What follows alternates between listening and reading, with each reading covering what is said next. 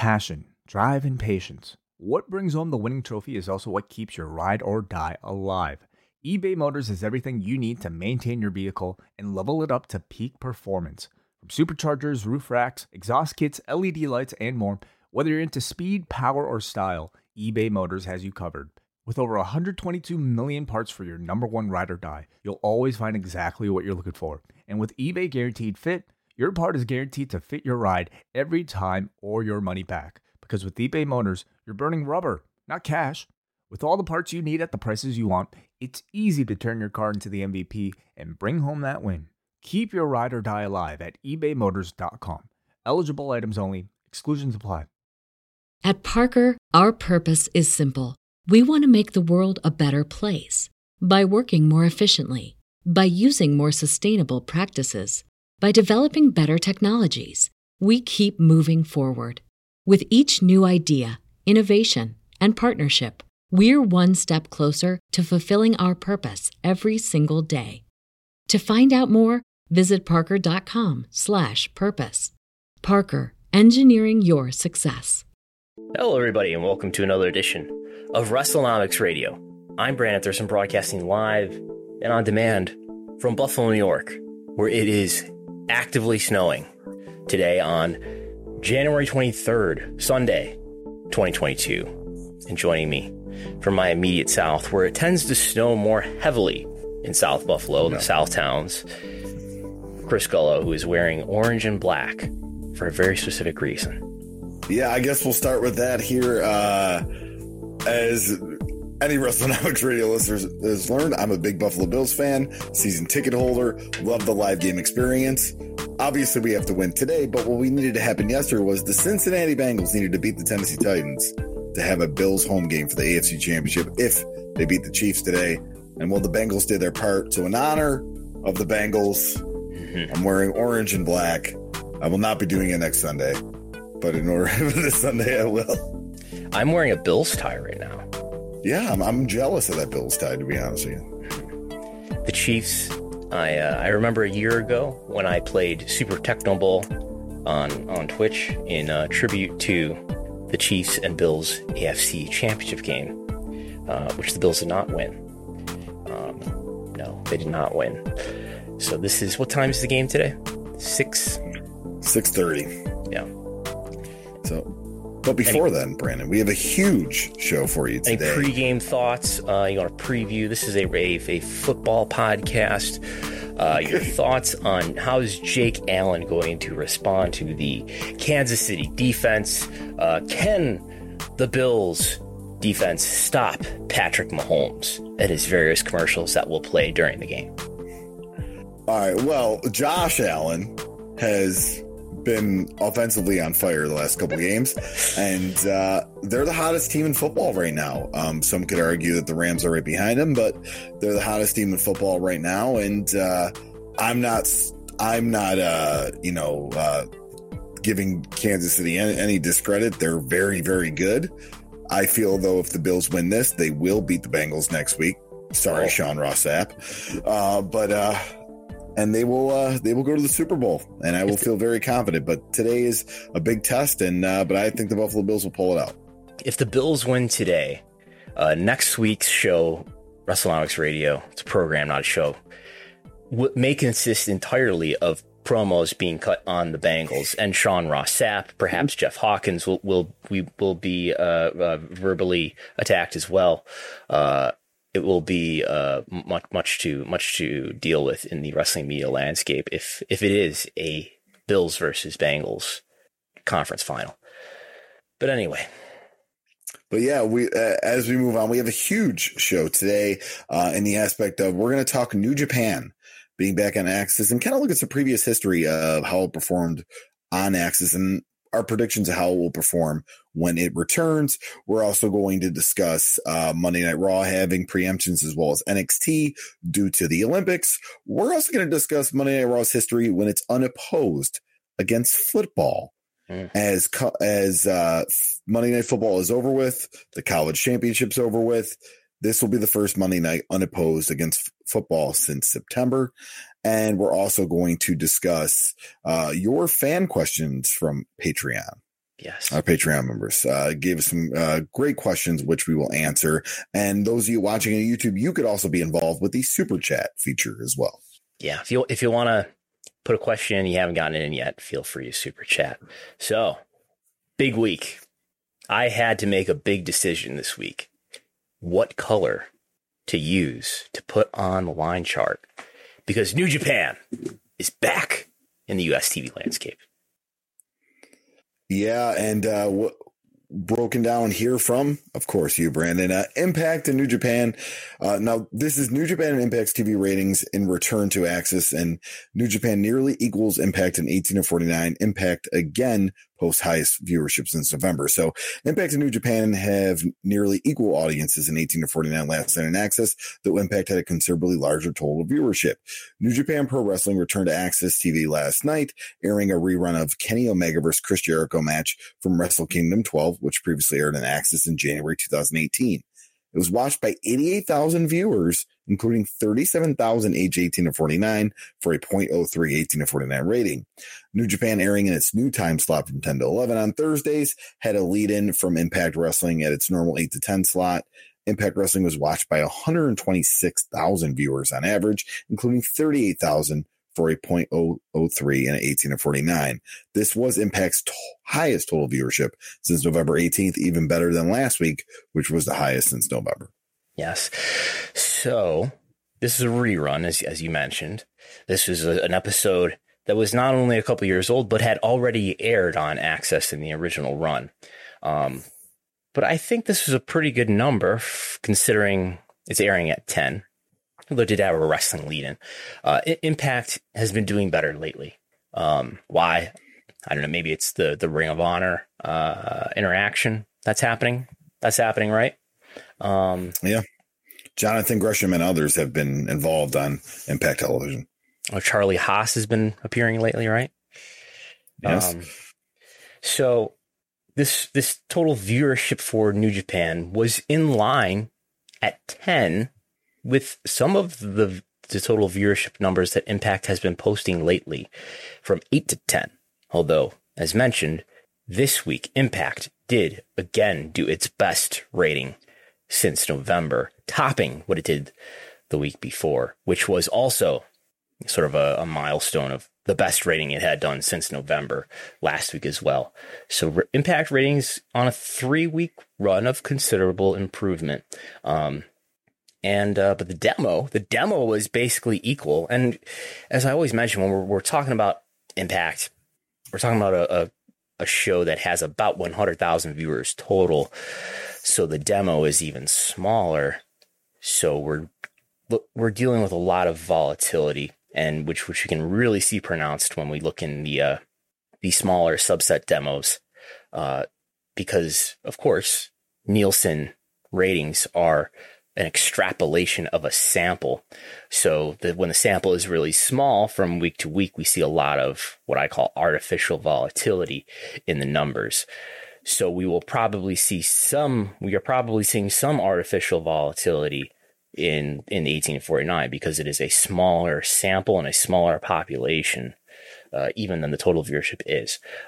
Nonetheless, the 1849 for New Japan at 10, which is a disadvantage being later in the night, at 10, basically equal to Impact at 8 to 10. And we saw, and maybe this is artificially skewed. We'll see what happens in the weeks to come. When we get more and more data points, it'll become harder to dismiss if it continues. But the median age was way lower.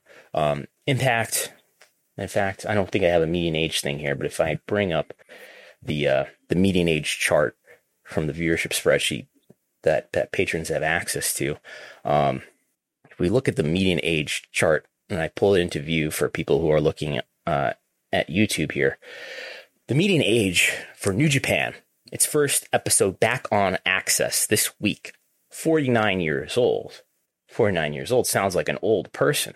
But that's actually, that's in the AEW territory, as opposed to what WWE does, or even what Impact does, which is even older. So Impact was younger than usual, this week. 56 was its median age. So that's at the Raw or SmackDown level. But New Japan was at 49 at what you might call the AEW level. So we'll see if that continues. I can expect to be getting this data continuously in the weeks to come. So we'll see if that holds up. The older data that I got for the last few airings of New Japan on AXS in 2019. So if people don't know, New Japan was on AXS from 2015, the beginning of 2015 to the end of 2019.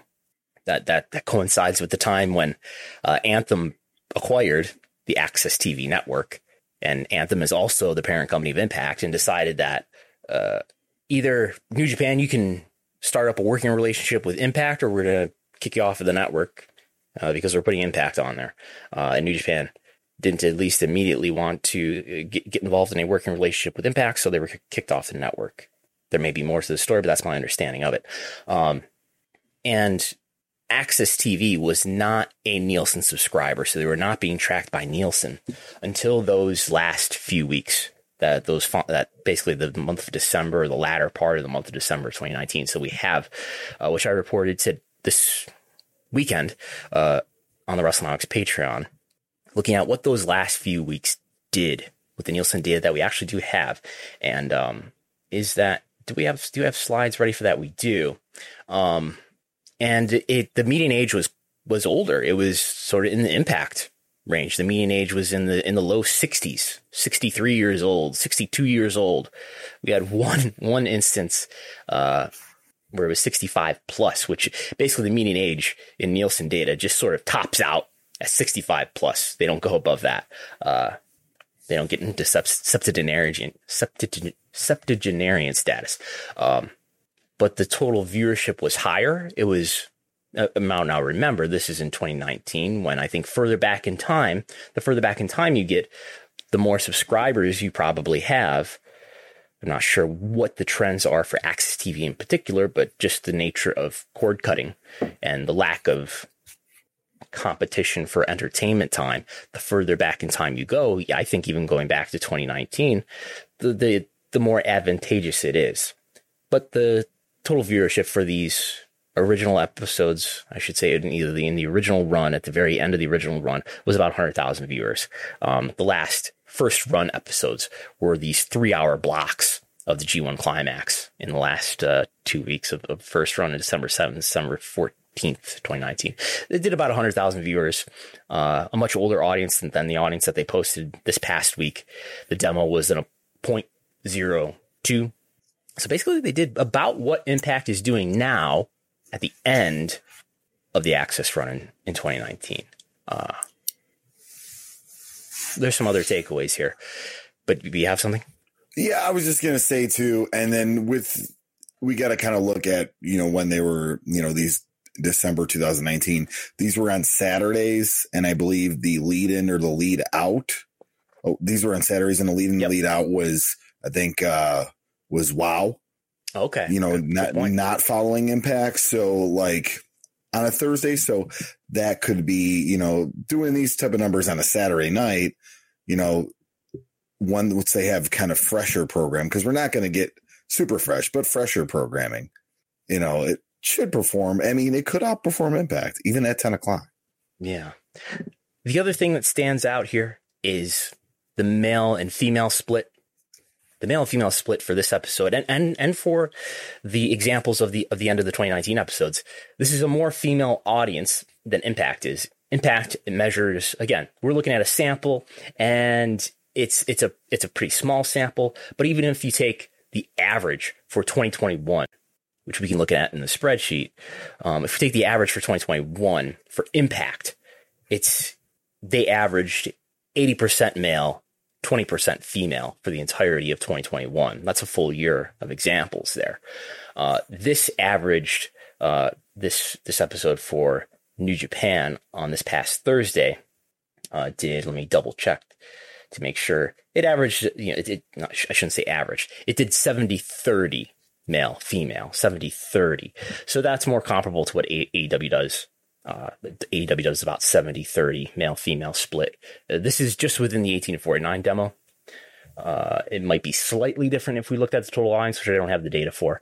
But these older episodes from 2019 did more like a 60-40 split, which is more along the lines of what Raw and SmackDown do. This aligns with, what I perceive to be the New Japan audience, in that, New Japan appeals more to women than maybe some other wrestling products do. And, maybe more so than Impact does. Impact would it be accurate to say, if we looked at that, the male-female percentage, that Impact has the most male audience by portion? As far as the data that we do have for the 1, 2, 3, 4, 5, 6 programs in 2021, Impact had the highest percentage of male audience. So for what that's worth, does that mean something to advertisers? I'm not sure, but it tells you something about the fan base. I think that, this is a fan base that is more female. New Japan is. Could change if maybe in the weeks to come that trend differs, but that's what it looks like so far based on this Thursday and based on the final 2019 episodes. All right. And by the way, go ahead. I think I was saying, see if you had any more thoughts. So yeah. Okay. Well, I think I was saying at the beginning, I had a big decision to make. I had to choose the new color to give to New Japan. Often I choose orange with New Japan because the logo is kind of, it's yellow and red, I guess. But we already have Rampage occupying orange. I had to make the big decision to give a new color to Rampage, and I went with orange because they kind of use orange in the Rampage graphics.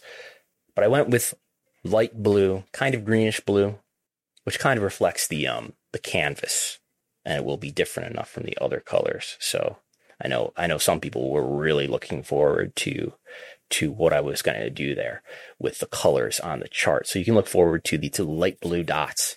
It's only a dot right now to be aligned next week. But again, if people don't, to catch everybody up, if you don't know, these are rerun episodes through February.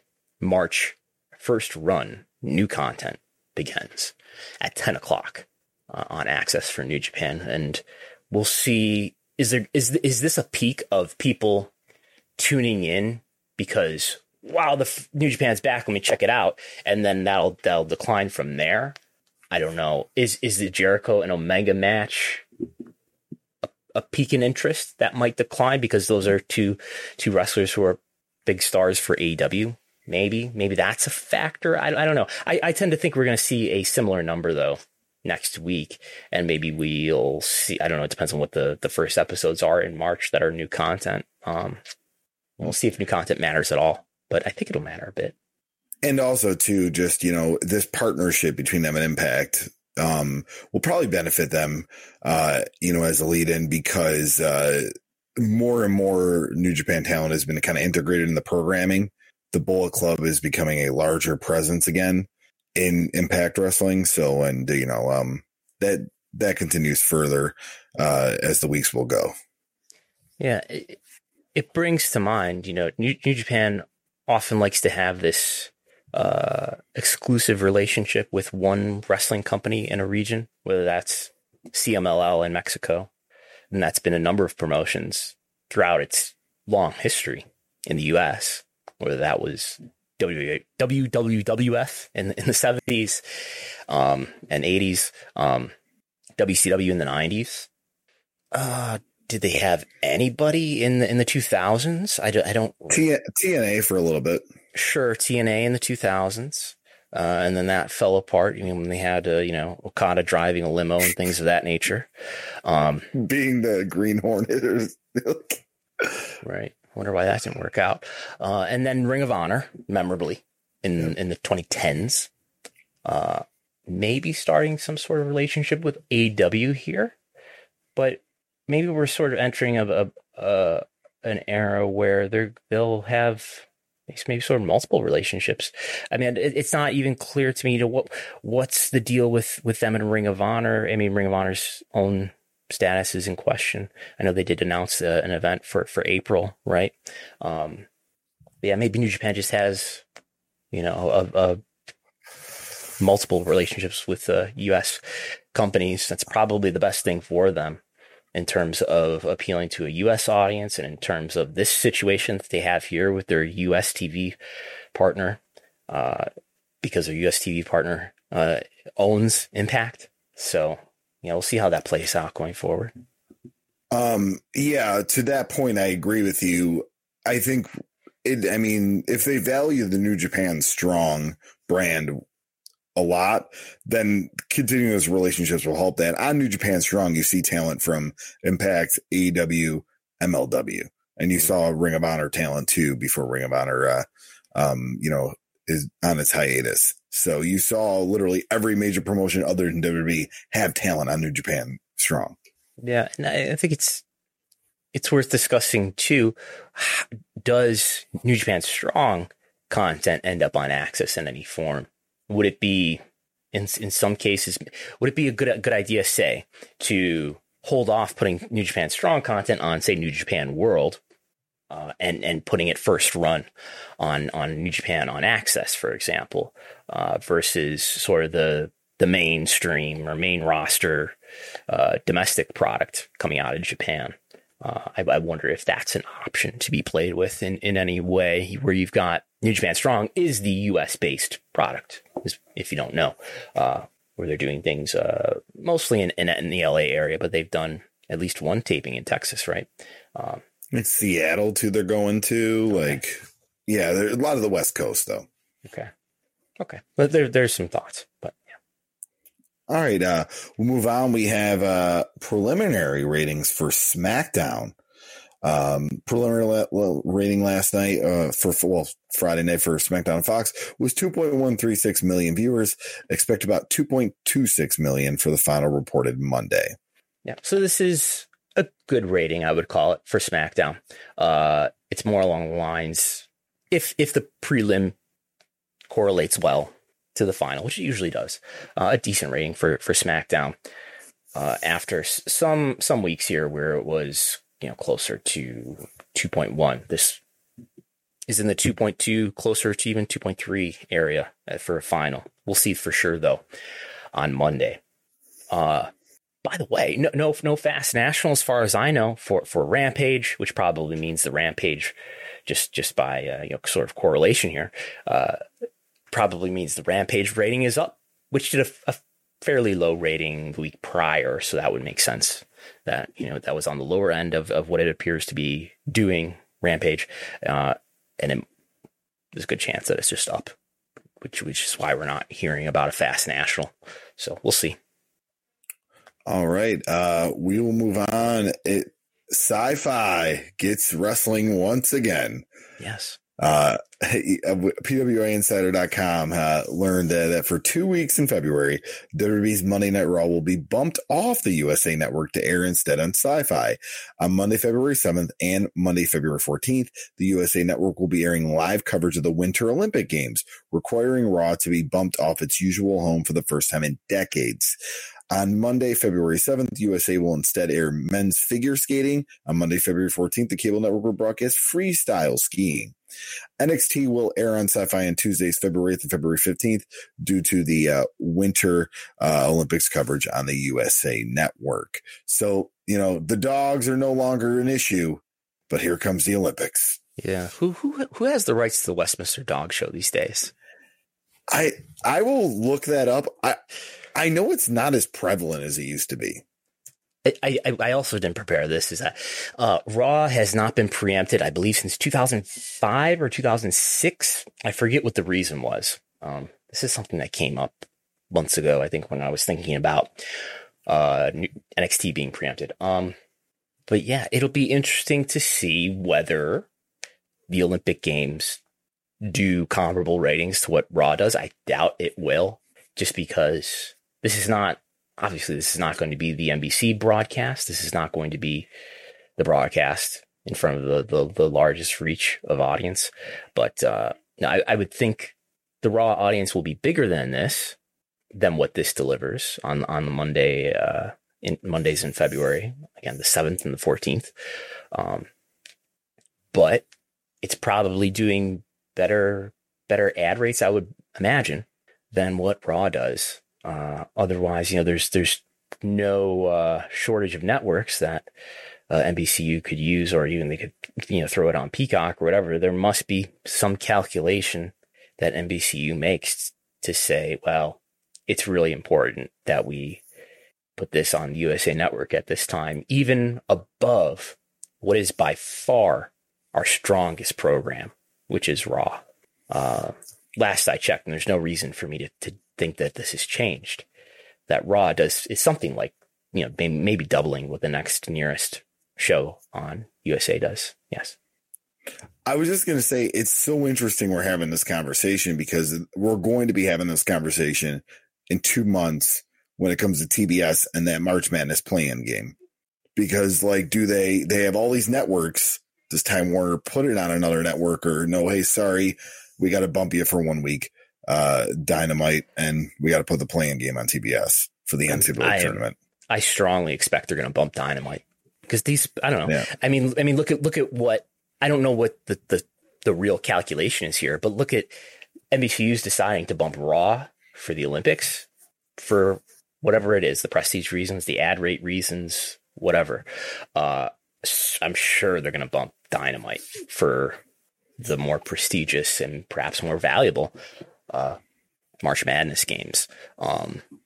Those are just, whether or not they equal or better the wrestling programs in terms of viewership or viewership in the demo, they're providing value in other ways that are not fully dependent, not fully determined by the viewership. Again, whether that's the ad values that they can deliver, or where cable networks get the majority of their revenue is in affiliate fees to your cable system or satellite system, charging those systems to carry the NBCU family of networks or the Turner family of networks. They're able to go to them when it's time to renegotiate their affiliate fees and say, hey, we provide X, Y, and Z live sports and March Madness and the Olympics, and perhaps giving these properties precedence over wrestling in some ways helps their pitch that they're delivering really high profile stuff that you really need to carry and to carry on your system. And that justifies a more favorable partnership for us, the networks, would be my guess. Real quick, in an interesting note, Fox owns the broadcasting rights to the Westminster Dog Show. Really? Yes. Wow. And where is that broadcasting? Is that like on FS1 or something? It looks like from what I can gather is over the 2 day thing, most of it was on FS1, but they did broadcast some on Fox last year. But it was in the summer, so you don't have any original programming. So amazing. So yeah, okay. So Fox, maybe they'll eventually go, you know what? This dog show should be on Friday nights at 8:00. Yeah, I would probably tune in. Okay. Moving on. Right. Moving on to some WrestleTix data. Yeah. So I just wanted to take a look at how, because we haven't talked about live events, because WrestleTix does such a great job of tracking live events that they're tracking it in greater detail and specificness than I really can. But we should check in on some of the data that they're tracking here. And I just wanted I created it for people looking at YouTube. I basically put together a scatter plot chart that shows, with different colors and different shapes, the different event types across WWE and AEW, whether that's a Dynamite TV taping, a pay-per-view, a Raw, a SmackDown, a pay-per-view, or premium live event, or a house show. And it's a general down and to the right decline from July, when the return to touring starts, to the present.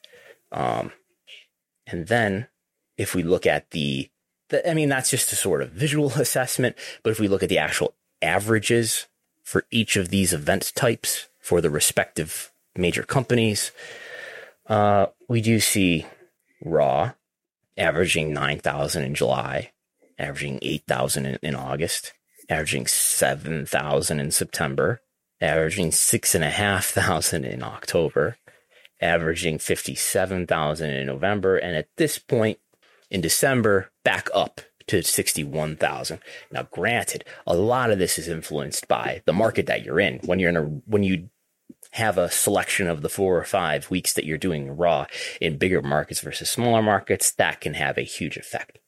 But I think what we can take from this, by the fact that at this point in January, we've got, and this is for only events that have already happened. This is not including any events where WrestleTix has counts for events coming up. This is only events that are set in stone that have already happened. But just by the fact that, okay, in November it was 57, and in December it was 61. And we can kind of say similar about SmackDown, where SmackDown was at about 11,000 in July, 8,000 in August, 9,000 in September, and then down to just under 6,000 in October, back up to just under 7,000. So sort of plateaued is what I'm saying. For Raw and SmackDown, which are their most attractive, regular, weekly live events, those have apparently plateaued now. Now we kind of know where the norm is for these events. There was a pent-up demand that WWE benefited from, posted really great numbers for Q3 for those first 3 months with the return to touring. And now we're seeing where these live events, where their norm is. And it's somewhere around the 6,000 mark, right? So we are seeing the relaxation of ticket sales for Raw and SmackDown, which is, I would guess, without looking up the numbers, without studying this, and we didn't have WrestleTix at the time in 2019, but it's probably roughly in the area of where they were pre-pandemic. But what we don't see as much of a big peak to start out and then a decline for Dynamite, I guess, with the exception of September. As we know, September had the Newark event, had the Arthur Ashe event. But we see Dynamite in July did 5,200. In August did lower than that, 4,400. And then it's sort of in this 5,000 range, maybe 6,000 in December. So the Dynamite TV tapings have just been more consistent across the months since the return to touring, I would say, with the exception of September. And that has resulted in these Dynamite TV tapings being in the end here in January and December, being quite comparable, at least to Raw in December for SmackDown. December averaged 9,000. But in other months, it's averaged 6,800, 5,900, 6,700. So still higher than what Dynamite has done. But Raw and Dynamite are getting quite comparable. The house shows have really calmed down for WWE, going from 7,000 in the beginning in July to 6,000 through the late summer. And now in January right now, we're averaging under 4,000 for house shows. This includes house shows around the world, not just North America. But that's sort of where those are ending up. They're ending up back, I would say, back in the pre-pandemic level. And we're in a point where some of the WTV tapings are comparable with the AEW TV tapings. There are a limited number of Rampage-only TV tapings. Usually Dynamite and Rampage are taped in the same session, same venue, same night. But I think this speaks to what I think is happening here is that you look at the total viewership. The total viewership for WWE programming and AEW programming, especially if we're talking about their flagship programming. And if I bring some of this up on the screen for people watching on YouTube, the total viewership for Raw and SmackDown is way, way, way above what it is for Dynamite, right? And certainly way above. I mean, NXT is still doing bigger total viewership than Rampage on most weeks. That's driven by older viewers. Do older viewers, do older wrestling fans, wrestling viewers, do they go to live events? Anecdotally, visually, it doesn't look like they do as much. But I think we're seeing WWE is this product that lots and lots of people consume, especially on a global level, way in excess by multiples over what AEW is.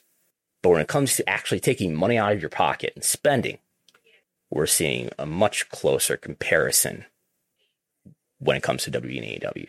When it comes to buying a ticket, going to an event, it's getting closer.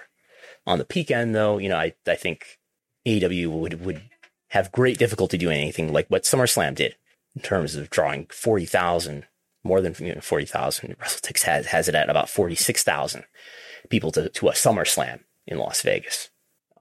They'll probably draw, something well over 100,000 people over 2 days for WrestleMania. AEW's not doing that. But on a consistent basis, I think you're seeing more of an enthusiasm and more of a willingness to spend. Awareness and consumption are one thing, but a willingness for consumers to spend is a different thing. But as we know, WWE relies not so much, to a minority of their revenue, relies not so much on direct consumer spending, but relies overwhelmingly on its business-to-business revenues, including its enormous US TV rights fees. Could the argument be made that when you attend an AEW Dynamite, that you get more bang for your buck than a Raw or SmackDown because AEW only runs 4 pay-per-views a year? So you're going to have more title matches and more marquee matches and main event matches, where Raw and SmackDown are really just tag team matches or DQ finishes in the main event to lead up to those premium live events, no longer pay-per-views, that they run at least once a month, if not some are 2 a month. Do you think the consumer goes, well, I know what I'm going to see on Raw and SmackDown. Oh, but there's a TNT title match with Cody versus whatever. It's hard to think, do you get more bang for your buck because AEW doesn't exhaust themselves on marquee matches with 12 pay-per-views a year? They don't have that. I think it has. Maybe that's part of it. I mean, you're talking about the fact that AEW will announce all of these matches in advance of their TV tapings, and maybe that's part of it. But I think more than anything, it's sort of what do these brands represent? But that's part of what you're saying is what they represent as brands. Well, just look at the titles. AEW probably goes they probably at least have one title on the line once every 2 or 3 Dynamites and Rampages, if not every episode. Where, the fact was, I think Nakamura hasn't defended his Intercontinental title on TV or a pay-per-view in 3 months or something crazy like that. It's just people want to see interesting things. They want to see marquee matches. And I don't, yes, you go to a WWE premium live event, you're going to get that. But let's just face it, on Raw and SmackDown, you're probably going to get some tag match where Roman Reigns teams with the Usos and they have a 6th man against whatever babyface Roman's feuding with at the time and the Mysterios or whatever. And it's going to end up in a DQ. But you're going to see rematches.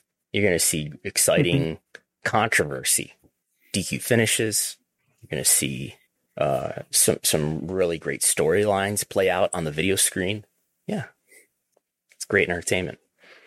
I don't know what you're complaining about, Golo.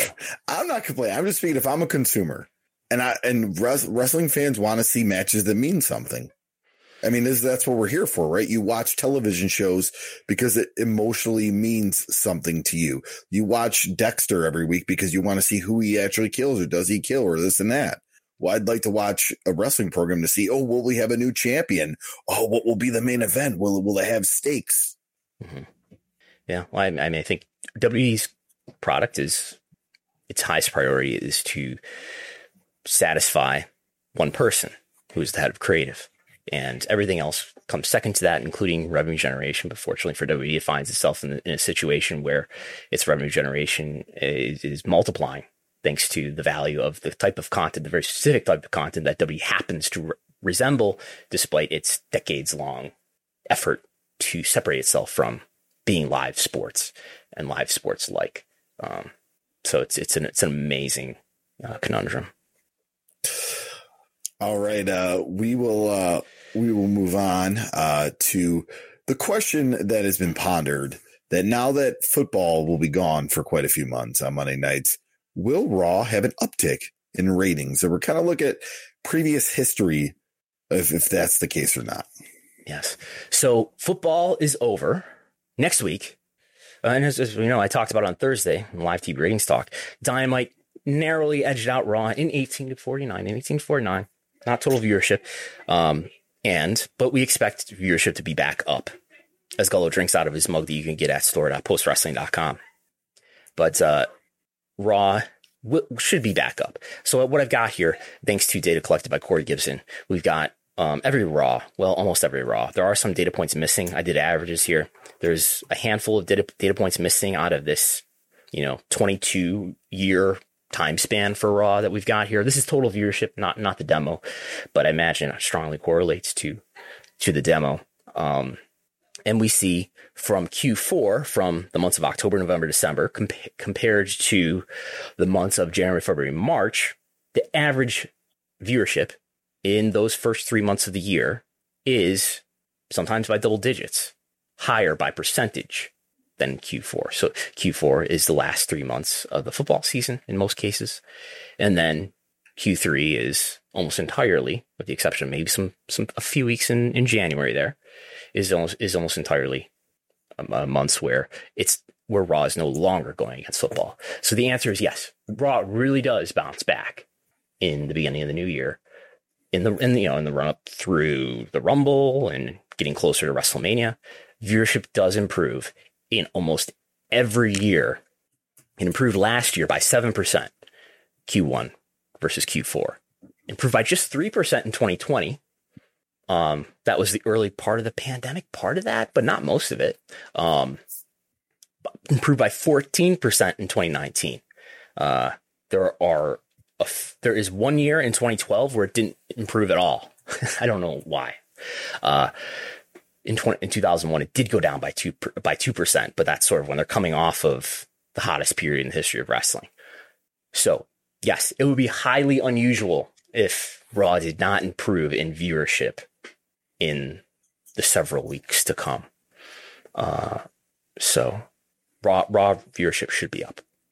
Yeah, first time unopposed since August 30th. That was the last Monday Night Raw without football. Because September 6th, we had the Labor Day college game, and then we've been off to the races. And even in week 18, when there was no NFL game, there was the national championship. So, right. That Rams and Cardinals game, not much of a draw, though. Only 23 million viewers. But no, seriously, but for a wild card game, I think that was the least watched wild card game of the weekend. Or I mean, that wasn't the weekend, obviously it was Monday, but I think it was least watched wild card game. Well, I think you have to compare it to everything else. All the other networks were free. It was on ABC. It was on ABC. No, Monday Night Football was ESPN, and it was broadcast on ABC. Oh, that is true. I forgot about. Yeah, I forgot. It was broadcast on ABC. I watched ESPN, on the ESPN app. So ESPN2, ESPN Deportes. That was broadcast on 4 networks. One of which was broadcast television that I watched with my antenna. Yeah, it was on the lower end. Why? Who knows? But here's the thing, though. Raw this past Monday didn't even flinch against this playoff game. Demo was up by 5 points, something like that. It was a 0.43 in the demo, whereas the week before, I think it did a 0.39. Total viewership barely moved. Didn't sell for this Rams Cardinals game. Anyway. I'm intrigued to see the ratings for next Monday, the day after, 2 days. I'm sorry, 2 days after the Rumble, because now we have the Saturday Rumble, Royal Rumble. Right. But next week Monday, now this Monday coming the week after, I'm interested to see because that's when Mania season starts and the interest peaks. Yes. This Post Wrestling podcast is brought to you by NerdWallet's Smart Money Podcast. Financial literacy can be daunting, but it's one of the most valuable things you can equip yourself with. On NerdWallet's Smart Money Podcast, their trusted financial journalists offer easily digestible, conversational discussions on topics like balancing your portfolio. If you think an ETF is one of Cena's 5 moves of doom, this show might be for you. Planning for your tax bills this April, so you don't have to worry about a visit from Erwin R. Shyster. and putting away more money for retirement. Because unlike most wrestlers at the end of their careers, most of us should only plan on retiring once. Listen to NerdWallet's Smart Money Podcast on your favorite podcast app. Future you will thank you. All right. Moving on, we got some YouTube data for content published in the last 7 days. Yeah.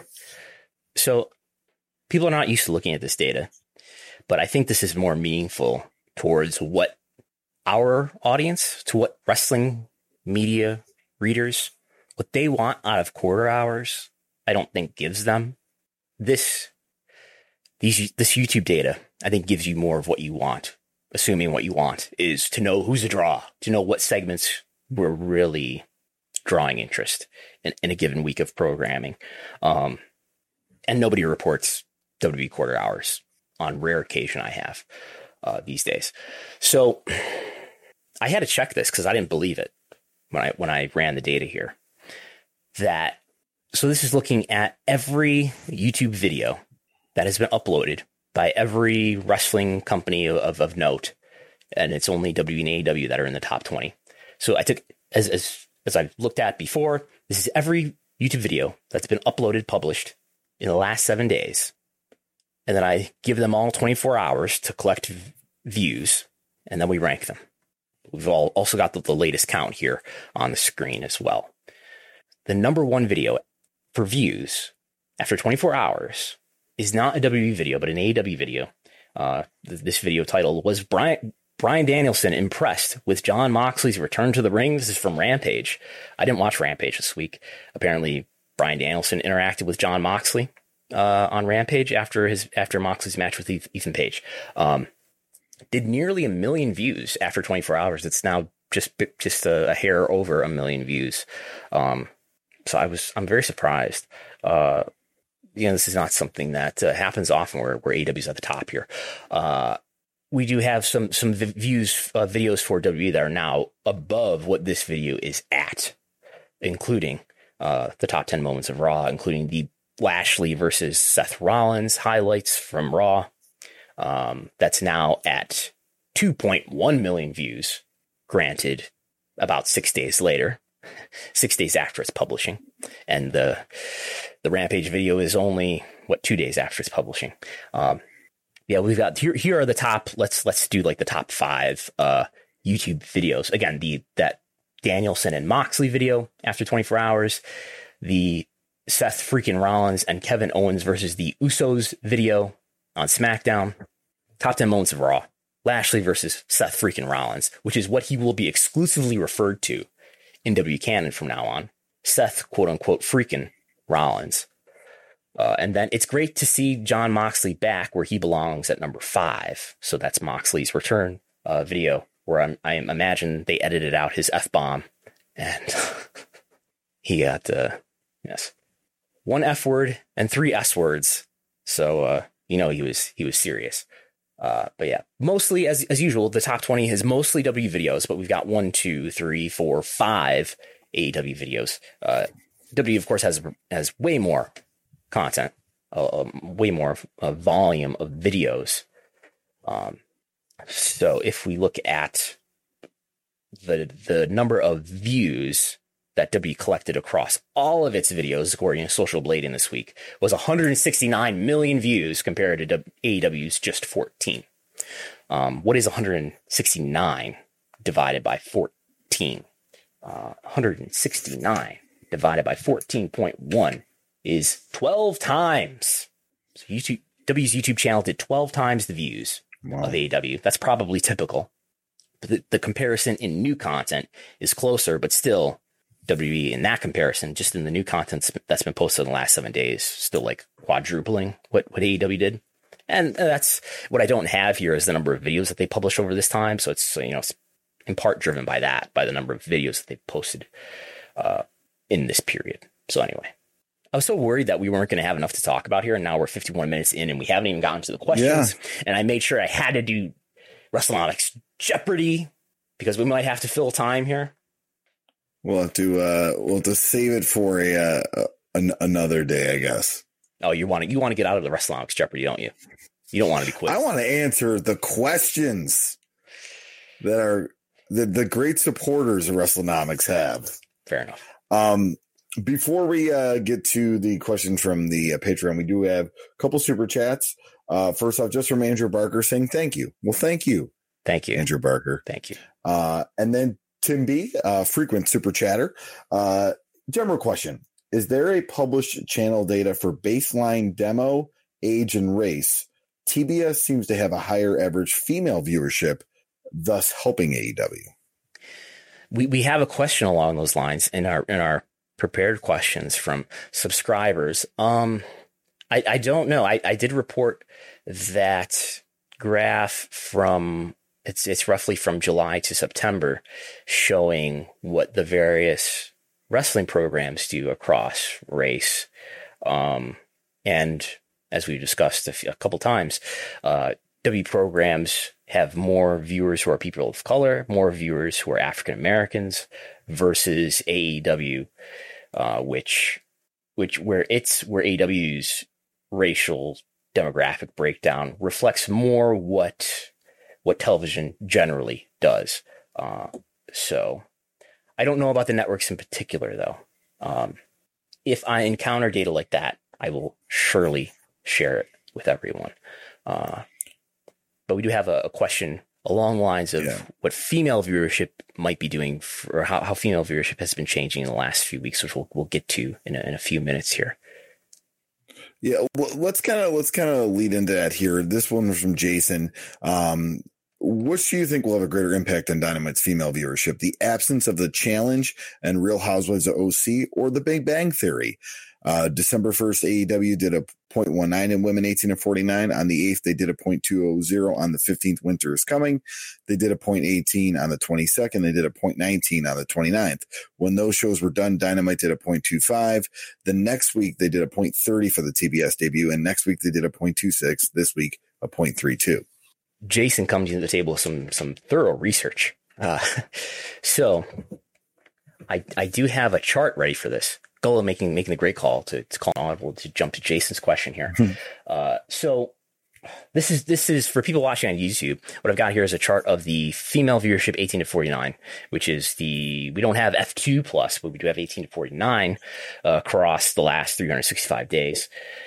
And we see a big jump beginning 4 weeks ago.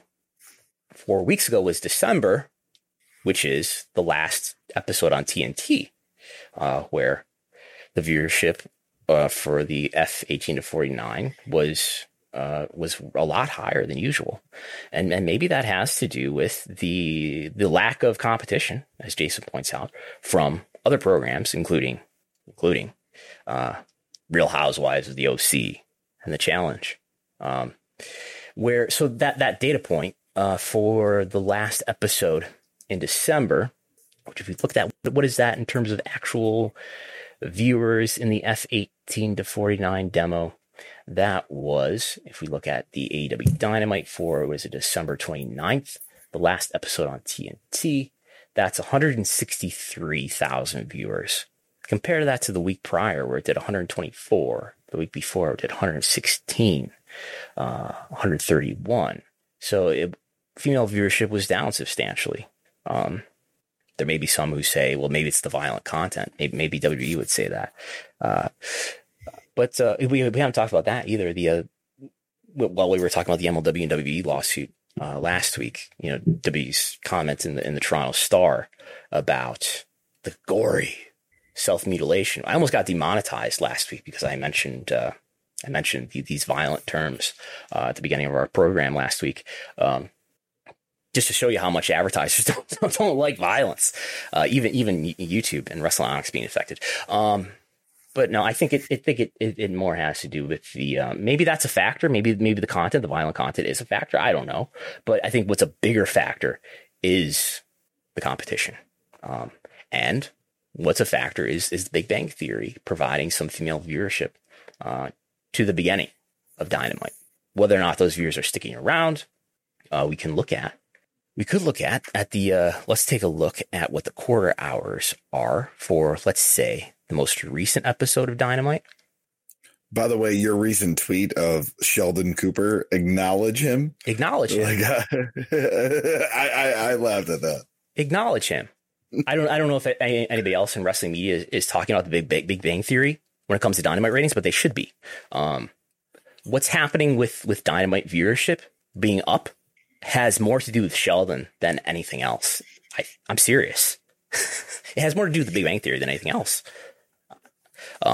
Maybe I'll get some more data soon about those first few minutes of Dynamite on TBS. I know in the first week on January 5th, 1.72 million viewers. What did Dynamite do in general this past Wednesday? About a million flat, just over a million flat. 1.72 million. An episode of Dynamite has never averaged 1.7.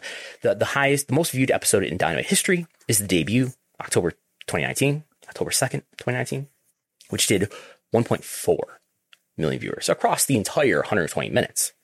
It's mind-blowing. This is a program that for reruns. Right. That hasn't ran new shows in years. Right.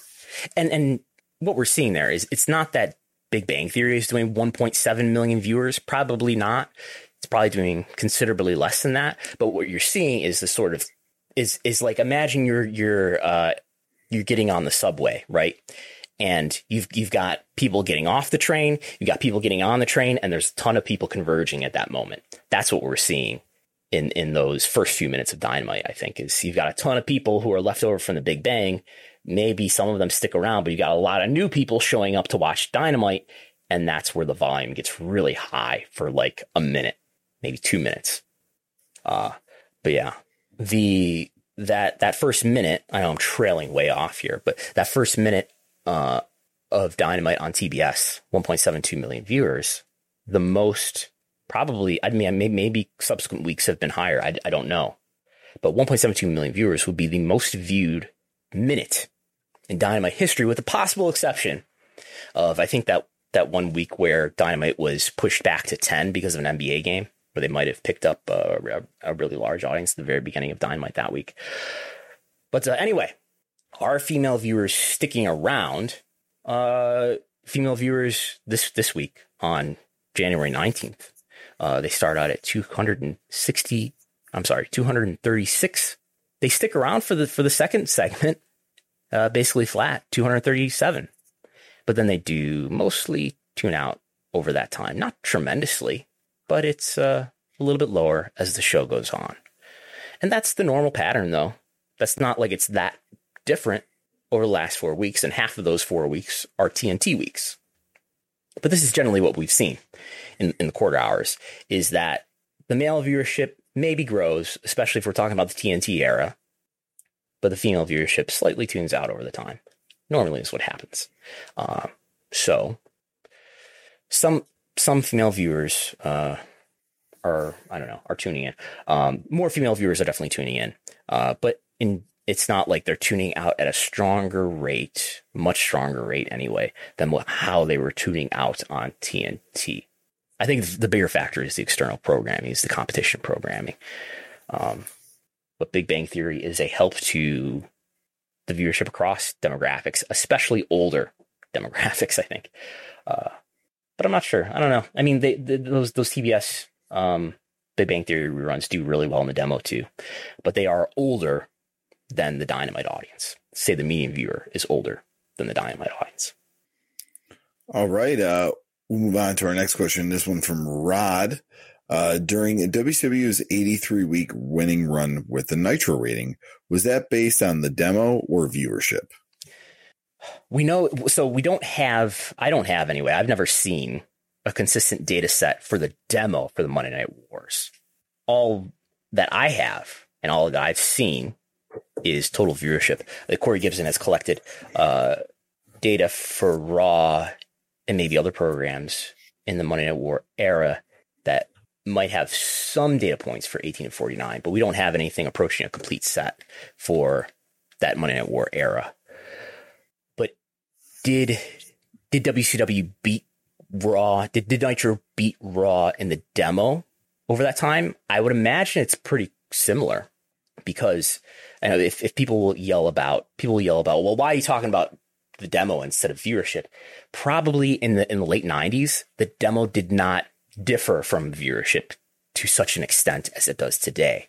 Because what we have today in 2022 and in recent years as well is we have the demo behaving considerably differently from viewership, certainly when it comes to wrestling programming. But in the 90s, we didn't have, in the 90s, linear television was not this disproportionately old form of media because there wasn't streaming. So I'd imagine that the demo much more strongly correlated to total viewership would be my hypothesis. And that it probably over 83 weeks or a very similar number of weeks, the demo that Nitro was ahead of Raw in the demo would be my expectation if I had the data. Also, too, like I would imagine the P50 plus audience in the 90s was very small.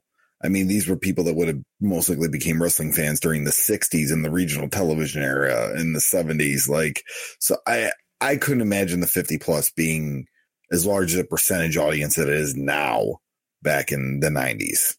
Yeah, I don't know. I mean, we know, the reputation is that wrestling was this huge hit with younger people, especially the Attitude Era, right? With teenagers and whatnot. All right. Moving on to Patricia. With AEW moving towards their TV negotiations and looking to promote themselves to more advertisers, do you think their offers to networks, etc., should be centered on their homemade stars, their big name acquisitions, or a mix of both?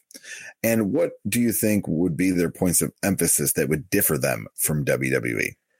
I think the notion that AEW is relying not just on former WWE stars and making an argument that AEW has made its own stars too is a point that matters to wrestling fans and wrestling pundits much more than it matters to television executives.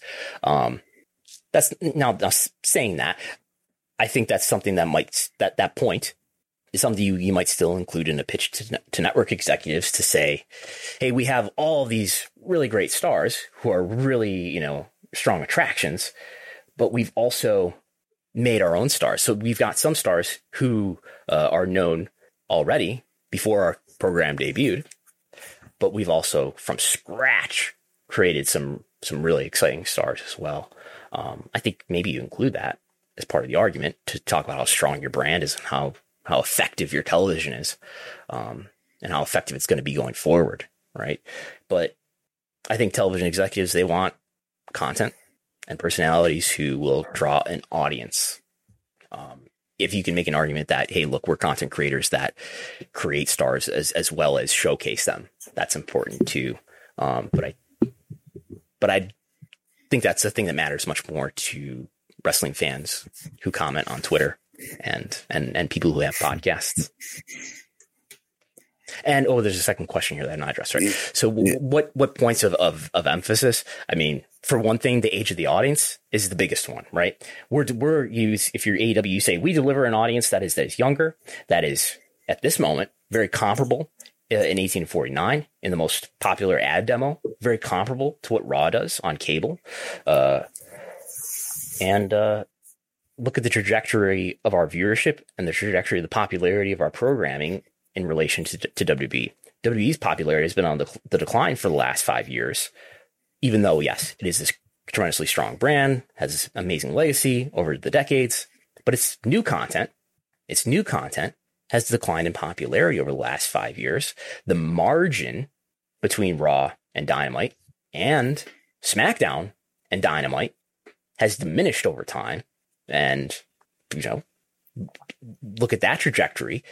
If you extrapolate that out into the future, there's a pretty good chance that Dynamite is going to surpass, if you're making the argument for AEW, that Dynamite is going to surpass Raw, maybe surpass SmackDown in the demo over time.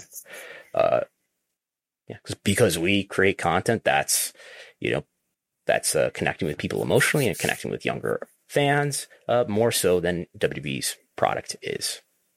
And we do blood and gore and violence. No, don't say that. All right, moving on. Ben asks, who would win in a shoot fight in the parking lot between Mookie and Jerry McDevitt? Very, very compelling question here. Jerry is pretty tall, right? Yeah, I think so. Yeah. I think he's tall. Not sure, but I think Jerry's tall. Mookie's more average height of an adult male. But Jerry's pretty old. Jerry's like in his 70s, I think. Mookie's just a little bit older than us. So I would have to give the advantage. I mean, if it's a parking lot brawl, is this like an AEW Dynamite style parking lot brawl where, you're involving a lot of cars and whatnot? Those might be X factors there. But, do we have run-ins and people accompanying either of these folks? But if it's a match with a clean finish here, I don't know. I would have to give the advantage to Mookie mainly because of age. Jerry is talking about wanting to retire soon, so maybe he's slowing down. But that stare, that Jerry McDevitt stare, that might be an intimidation factor. It might throw Mookie's game off.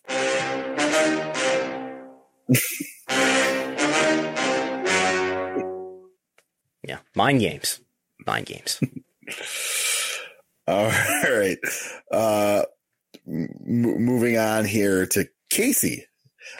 Casey asks, situations like the current one between WWE and Mustafa Ali make me wonder about how much our understanding of normal operating procedures inside the wrestling business is in fact a flawed understanding of how the real world works.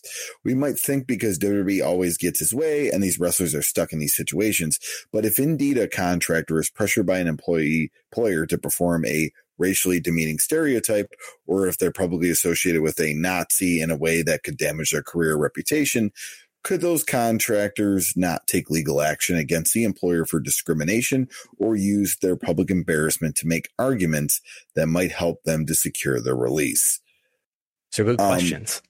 Yes. Yeah. I mean, I will say this. We don't know what the gimmick was. We have no reports of the gimmick that Vince pitched Mustafa Ali. Yeah. I mean, we can all assume, but we don't know. I have not seen reports of what it actually was. Vince's reputation does not undermine such assumptions. Not a lawyer. Gull is not a lawyer either. Although no.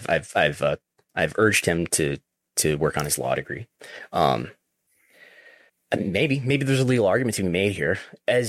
As always, when it comes to the issues with the independent contractor, likely misclassification is that to overcome or to make a legal argument that you're being misclassified, to make any sort of talent versus company legal argument, you're going to be going against a company that has massively greater legal resources.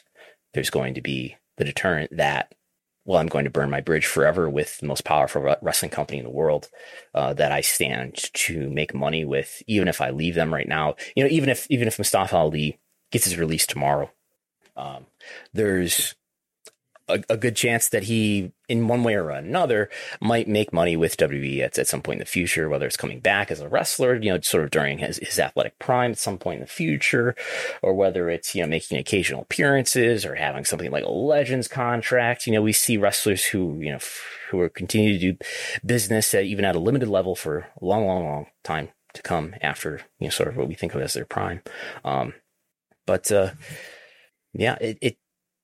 It would have to be a situation where somebody is really strong-willed and is very much willing to burn the bridge forever with WWE to take this legal action against them, and has really strong access to legal resources, where somebody's going to take them on pro bono or take them on with a contingency, because WWE has massive legal resources and they're going to bleed you of money. And it's going to be, I think most people who have even had the beginnings of the thought about whether they want to fight WWE like this, come to the realization that financially it might not be worth it, because, there are so many deterrents against it. Yes. Do you have something? A lot of people are calling for him to just write on Twitter what the gimmick was, what the idea that was pitched. But I would imagine from what you're saying, there might be some legal entanglements there. That's why he's avoiding that conversation. Oh, I don't know. He would have legal liability if he told the story about what Vince wanted him to do. Maybe not. Yeah. I mean, because people are saying, just do it. If you say it, they might go, okay, let's give this guy his release before it spirals even further. Maybe. I think there's maybe what Casey is partly getting at here is or maybe what you're getting at, Golo, is there's probably something Mustafa Ali could do to put more public relations pressure on them to release him, I suppose. Whether or not he wants to involve himself in that drama is another question. I suppose he could, not just find a wrestling media outlet, but a more mainstream outlet that would be interested in telling that story. If it is as scandalous as we could imagine it might be, if that they wanted him to do some sort of demeaning racial stereotype, there's probably many mainstream outlets that would be interested in running that story. If that's what the story is, which we don't know. All right. Moving on to Chad. Chad asks, you may have addressed this, but would it be interesting to understand what the total viewership with Live +7 and whether the gap or demo differences are different between AEW and WWE when factoring in the whole audience? So what is the true gap with, of course, the DVR and replays +7 days? So I have January to November 2021 data on this. And let's see. This is the percentage of the viewers. And what is this? This is the demo. So this is the demo for, this is the demo for the last, okay, we do have dates here. Okay, so let's say, do I want to even maybe, can I do this? Okay. Well, anyway, let's look at the demo for Raw and Dynamite in November and October, right? And what we see is Live plus same day lead for Raw in October and November was anywhere from just 6% to as much as 78%. But that's Live plus same day, not factoring in any delayed, also known as DVR viewing. And the gap between Raw and Dynamite in most weeks, let's see, is a little bit bigger for Raw with the DVR, a little bit smaller for Raw with the DVR. I'm looking at the last 7 weeks of, I guess, what is the very end of September to November. So a sample, right? A little bit bigger for Raw, a little bit smaller for Raw, a little bit smaller for Raw, way smaller for Raw, about the same for Raw, smaller for Raw, smaller for Raw. I could take some more time and give you a more definitive answer, but with those 7 samples, and we don't have any of the most recent data on this, but we have most of the 2021 data here. It doesn't look like it changes the story dramatically. In some cases, as I just referenced, right? The margin is more favorable for Dynamite. In some cases, the margin is more favorable for Raw. But what we don't see is some sort of consistent trend where the margin gets better for Dynamite because people are watching, or the margin gets better for Raw because people are watching more so on DVR. I think there's two things that have been really standing out to me along these lines. In that, if we look at the sort of this table here too, in that people watch AEW disproportionately on DVR as opposed to the flagship or even NXT W programs. Does that hold up to what I'm looking at here, where, in October it's 22% for Dynamite, 16% in November, versus like 14% for Raw, 13% for Raw, 11%, 10% for SmackDown. That makes me think, and this is me applying a narrative to data. This is my interpretation, that why is DVR viewership for the AEW programs larger by percentage than it is for Raw and SmackDown? I think it's because people, if they miss AEW, they feel more of an urgency to catch up later, so they don't miss it. With WWE, among viewers generally, there's not as much of that that urge, that feeling.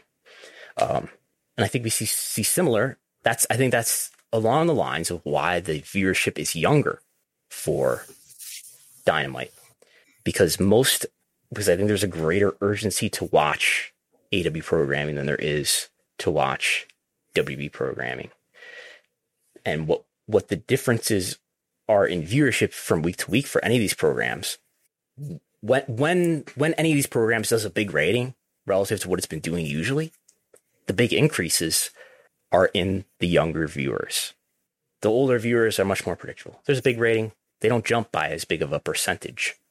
So I think it has to do with urgency. And again, this is my narrative, my interpretation of the data, but that there's more of an urgency to consume the AW product, even while AW has like smaller total viewership. There's more of an urgency. And we see that again. So we see that in the youth, the more youthful viewership. We see that in the DVR activity. And as we mentioned earlier, I think we see that in ticket sales. There's more of an urgency to consume this and pay for it. Would you, to touch on that, then, would you say that the lack of urgency to watch WWE and to do it, at a later time would be why YouTube, maybe a small factor, but why WWE YouTube does so well? Because, they'll put up the recap tomorrow, or, I'll watch all the segments tomorrow. Mm-hmm. I know a lot of people that consume WWE that way. I consume WWE that way. You're not sitting through a 3-hour Raw or 2-hour SmackDown. You're just watching the highlights. Do you think that, like, hey, I can watch it tomorrow, affects why WWE does so well on YouTube? Yeah, I think that's why YouTube. I think that's why. Well, what I'm saying, I guess what I want to say is, like, if WB was sort of this ideal of what we would like it to be, let's say, where they're doing great, effective storylines, and then their TV viewership is improving, I don't think that their YouTube viewership would be lower. I think it would be higher. But I think people are more apt. The people who are left are more apt to consume it through YouTube because there's less urgency to consume it immediately through linear TV. If that makes sense. No, that makes sense. All right. Moving on to our last question here. This one's from Dan. I am interested in the conversation around the power of the lead-in for Dynamite now versus before. Is the number going to be artificially high because of the strong lead-in and people leaving their TVs on for that channel? I think it will be an interesting long-term study to see the drop-off from the first segment to the last compared to how it was before. Also related to this, funny to think of people that were watching an innocent lead-in show, left the channel on, and for 5 minutes, and the first thing they heard on the next show was the F word. Yeah. Go F yourself. Get that guy out of here. Yes. No, that's a good point from Dan, that over time, now we've only got 3 data points here, but over time, is the Q1 to Q2 drop-off going to be a lot stronger? I imagine that'd be my hypothesis, right? That it's going to be stronger because you've got a much stronger lead-in, and people are going to maybe that helps Dynamite attract some new fans. I don't know, but you're going to have some people who are not going to stick around, who are there to watch Big Bang Theory, and that's over with. But again, if we just look at this most recent week, where it started off, Q1 averaged 1.2 million viewers, and then Q2 averaged 1.1 million viewers. The demo, the decline in the demo is not as pronounced by percentage, though, right? Because if we look at it, went down 7% from Q1 to Q2, and total viewership only went down 2%. And the non-demo went down 13%. So, yeah, if we look at, let's look at what the previous week did as well. These are quarter hour reports, of course, that you can get access to at patreon.com/Wrestlenomics. These come out every week. And so what was it?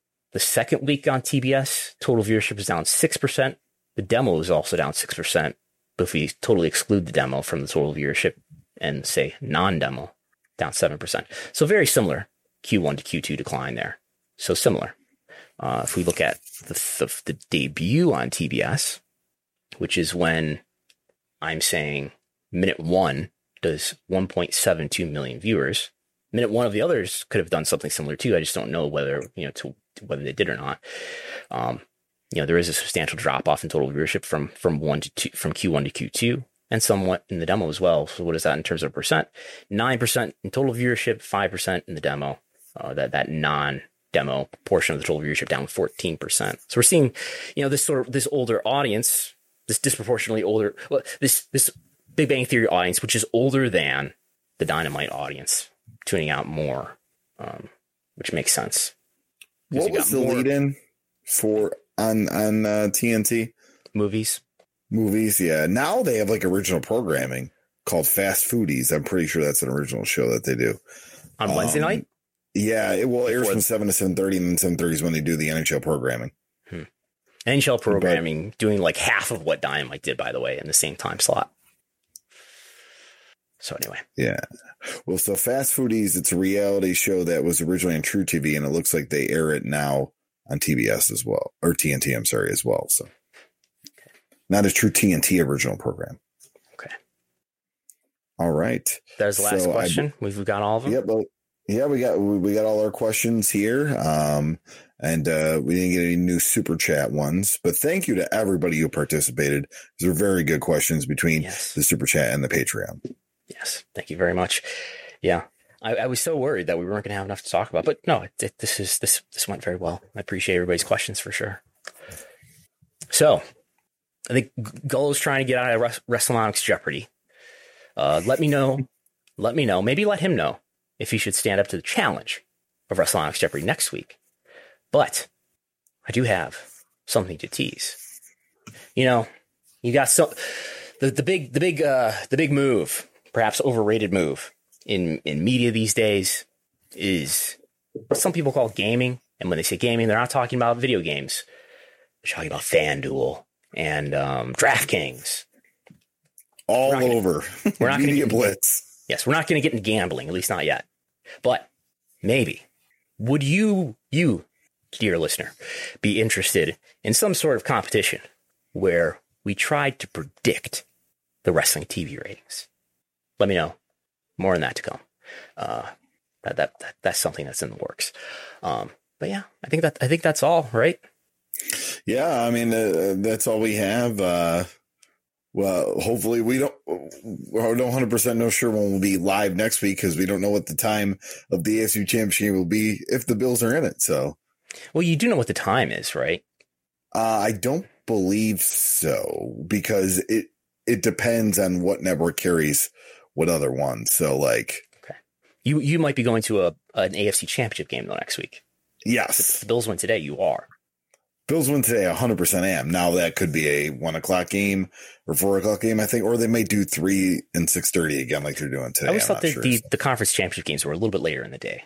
Yeah, so it's probably 3 and 6:30. So anyway, hit the thumbs up button on the YouTube video if you're watching on YouTube. That's very valuable and appreciated by us.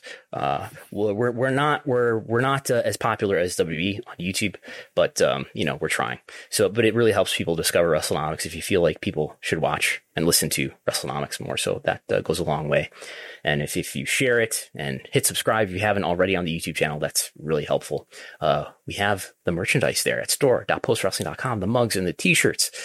Every Thursday, live TV ratings talk on the Wrestlenomics YouTube. If you want the audio-only version, that's on the Wrestlenomics Patreon. You can go to the Post Wrestling Discord and converse in the Wrestlenomics channel. We thank, as always, Post Wrestling for distributing Wrestlenomics and being so helpful in so many ways.